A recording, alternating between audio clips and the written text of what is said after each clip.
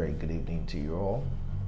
You're welcome to today's episode of our Sunday School podcast session. So today we bring into a conclusion the topic which we started in our last episode. The sickness is not unto death.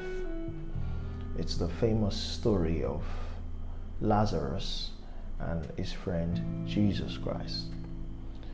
We took the reading from John chapter 11, and our focus was on the verse 4 of that chapter.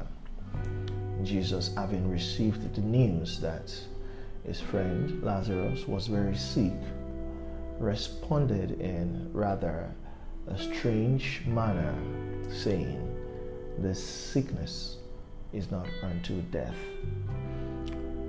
So the statement, "this sickness is not unto death," was Jesus's metaphorical statement concerning Lazarus's rapidly deteriorating health. I believe the friend Lazarus must have held on very tightly to life in anticipation of his friend Jesus Christ. He must have said to himself, "Why hurry to death? Why hurry to the grave? Let me hold on to life a little longer for the sake of my friend Jesus. For it will be easier for him to restore my health than he would even dare to attempt to bring me back to life should I be dead. For humanly speaking, death is the final thing, and there can be only hope for as long as there is life." So the friend Lazarus held on longer. He fought that great battle with that sickness, but finally he gave up the ghost. The friend Lazarus died, and Jesus would further make yet another figurative expression, saying, "Our friend Lazarus is asleep." He said that in the midst of his disciples, and they, being fallen men like yourself and myself, did not understand the meaning of such a statement. "Our friend Lazarus is asleep, but I go to wake him up." The statement would further throw them into a deeper state of confusion. So the Master Jesus says plainly in human statements, "Our friend Lazarus is dead." And here we have, ladies and gentlemen, the very epitome of our spiritual struggles, especially when it comes to believing the word of our Lord, Master, and Savior, Jesus Christ. Because our skeptical mind will begin to ask questions. "Oh, so Lazarus really is dead. Then why say he is asleep? What are you trying to hide? But then I thought the sickness was not unto death, and yet Lazarus is dead." How authentic should we even consider your statement yourself, saying that your friend is dead, even after you said the sickness would not be unto death? And then you said you go to wake him up. But of what use is such a resurrection, seeing that the man or the thing would later end up in death sometime in the future?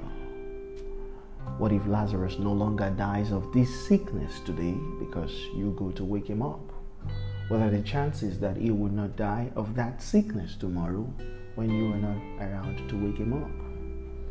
Of what use is this resurrection if it does not bring about deathlessness and agelessness? Of what use is this resurrection if Lazarus would end up dying in the future? Why not let the sleeping dog lie? Why not allow the dead remain dead? Why not spare the family the sorrow of tomorrow by already allowing them sorrow in peace today?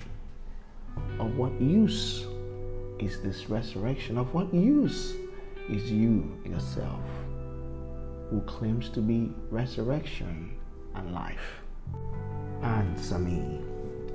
These are the sort of questions that our minds will begin to raise given the circumstance, and we would immediately demand answers from God. But then the answer lies in the clear understanding of God's definition of life and God's definition of death.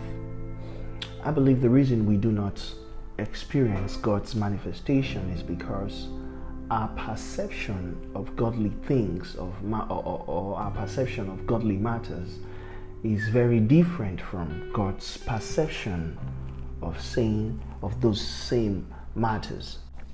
So how does God define life and death? That is what we should ask, and that is where we should look. Because when God's perception of life and death becomes our own perception of life and death, then we shall begin to understand how God does manifest. So how does God define life? To begin with, life for God goes beyond the biological production or creation of a human being. And death for God goes beyond the biological or physical termination of the human being or life that was created. We take an example from the Garden of Eden. God says, "For in the day that you eat of that fruit, you shall die." But then we saw that they ate of that fruit and they did not die, at least not physically. But there was death. They died somehow. They died in some way. They died spiritually. They died eternally. So it is eternal life that God considers as life, and it is eternal death that God considers death. As Christians, eternal life is that life that we must strive deliberately and rigorously to have and to live. And eternal death is that which we must make sure that we do not die. Eternal life is so big a life that it cannot be contained in a body. It is required to outlive that body into the very presence of its maker. It is required to outlive the body from whence it originates into the very presence of its maker.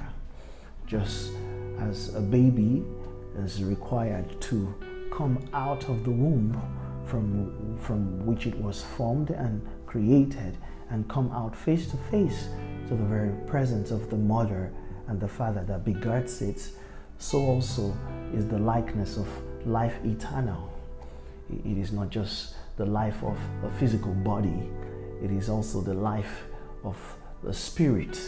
It is the life of the Spirit of God, and it must outlive that body into the very presence and into the very nature of God. And so when we have this sort of understanding about God, it becomes no more difficult to understand the way and what God demands from us as Christians. It is not so difficult to begin to understand how God does manifest even amongst us. So in the light of that understanding and in the light of that explanation, we must also consider, what was it about this sickness and what was it about this death that God considered tragic enough such that resurrection was now required for Lazarus? Why was resurrection required for Lazarus and not for Elisha? You see, there is a reading in 2 Kings chapter 13 and the verse 14 of it. It speaks there about the prophet Elisha. You see, Elisha was God's prophet. Elisha had double portion of Elijah's power, meaning that Elisha was the most powerful prophet of his time. And yet, we read something very stunning from 2 Kings chapter 13 verse 14. It says, "Now the prophet Elisha was sick, the sickness of which he died." How is it that one so powerful dies of a sickness and God did not consider it tragic enough, or God did not deem it fit to raise him back to life? And yet we are reading of Lazarus. He died. He died, and it was painful enough. Not alone did the Lord go to his grave to weep, the Lord brought him back to life. And we must also look at this in order to be able to successfully bring this teaching to completeness. So, brethren, the issue here is not just the issue of resurrection. It's not just a question of why was one person resurrected and not the other. The issue here is once again the issue of sin, whose agent is sickness, and sickness that finally delivers a man into the hands of death. Jesus says, "A thief comes not only to steal, but to kill and to destroy." In that statement, he was referring to the demonic agents of sin, sickness, and death, because that is what they do to a man. They steal, they kill, and they destroy a man totally, completely. When the sickness is not unto death, is such a glorious statement, is such a statement to which man must hope, a Christian must be happy about, because the statement reflects what God is willing to do for such a Christian in such a hopeless circumstance. Because you would think that the sickness has only come to steal the body. You would think that the sickness came only to take the man's body away. But little did you know that the sickness may have also killed the man's spirit and destroyed totally the man's eternal life. So that redemption was no longer possible for such a man. Salvation and forgiveness was no longer possible for such a man, because now the man is dead. Why do I say this? Remember the thief on the right hand side of Jesus' cross. He needed to be alive in order to have that encounter with Jesus Christ. And it was that encounter through which he obtained eternal life. It was through that encounter that he obtained confirmation of his salvation. Had he been dead before he got to the cross, that would no longer have been possible. What he received, the promise of paradise that he received on that cross, would no longer have been possible. It was with his last breath that he said, "Lord, remember me when you get to your kingdom." And then he obtained the very glorious response that, "Today you shall be with me in paradise." So it would not have been possible if he was dead, if death through sickness had taken him away. So the sickness did not just come to take away the body. The sickness may also have been responsible for killing the man eternally. And so for God, the death of a man who already has eternal life is not tragedy. The man who has enjoyed salvation, redemption, and a man who has lived out the extent of God's expectation for him, for such a man to die cannot be considered tragic, because he has already obtained from God eternal life. Therefore, even in death, he continues to live in the presence of God, his Maker. Jesus describes it as Abraham's bosom. There's a reading in Psalm 116, and when you look at verse 15, it says, "Precious in the sight of the Lord is the death of his saints." Paul says, the Apostle Paul says, "For me to live is Christ, and to die is gain." So the life and death of Paul was rather gain for God, because he has lived a life of purpose to God. And so it was for Peter, so it was for the other apostles. Their life was for Christ. They lived a purposeful life for God, and their death was not tragedy, it was rather gain for the kingdom of God. So was David, and so was the prophet Elisha himself. The life was a life that was given unto God, and the death itself was not tragedy unto God, but rather it was gain for the kingdom of God. But we come to look at Lazarus. Why would death take him away at just the prime of his life? He has not even begun to enjoy fellowshipping with the Holy Spirit. He has not met the Comforter, the teacher, and the guardian just yet. Death would have deprived him the privilege of full and complete service to his Master, his friend, and his teacher, Savior, Jesus Christ. But the glorious presence of Jesus would not allow that death should take him away so quickly. It was because of Jesus that Lazarus did not suffer the death penalty of sin and sickness, because the Master has commanded that the sickness should not be until death. And like I said in the last episode, that this statement does not only apply to Lazarus, but applies to every practicing Christian, that Jesus stands to make sure that in our race to eternal life, death does not stop us. Neither will death nor sickness stop us until we have obtained that life. So that to live for us would be for Christ, and to die will be gain unto God's kingdom. So we look at the situation in the present world today. You see a lot of Christians worrying about unnecessary things. Their minds are so taken away by the fact that there is bad roads, bad governance, and all sorts of things that they discuss on the news. Meanwhile, he is plagued with seductiveness, he is plagued with adultery, he is plagued with fornication, pornography, drugs, some are even thieves.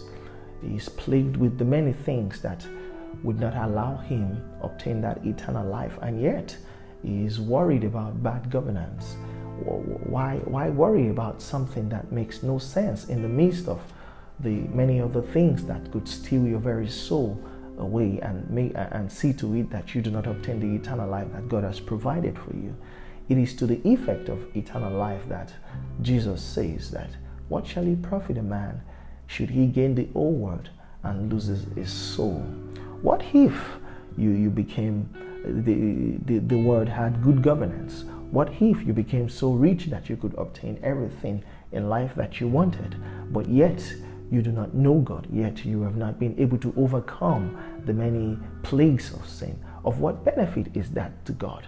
So we as Christians must be able to direct our initiatives to the things that matters to God and to God alone. For it is only in that we would find fulfillment in the life that we have here on earth. So that's as far as the lesson will go today. We sincerely appreciate your audience. We're open to receive your questions and contributions. Thank you for listening.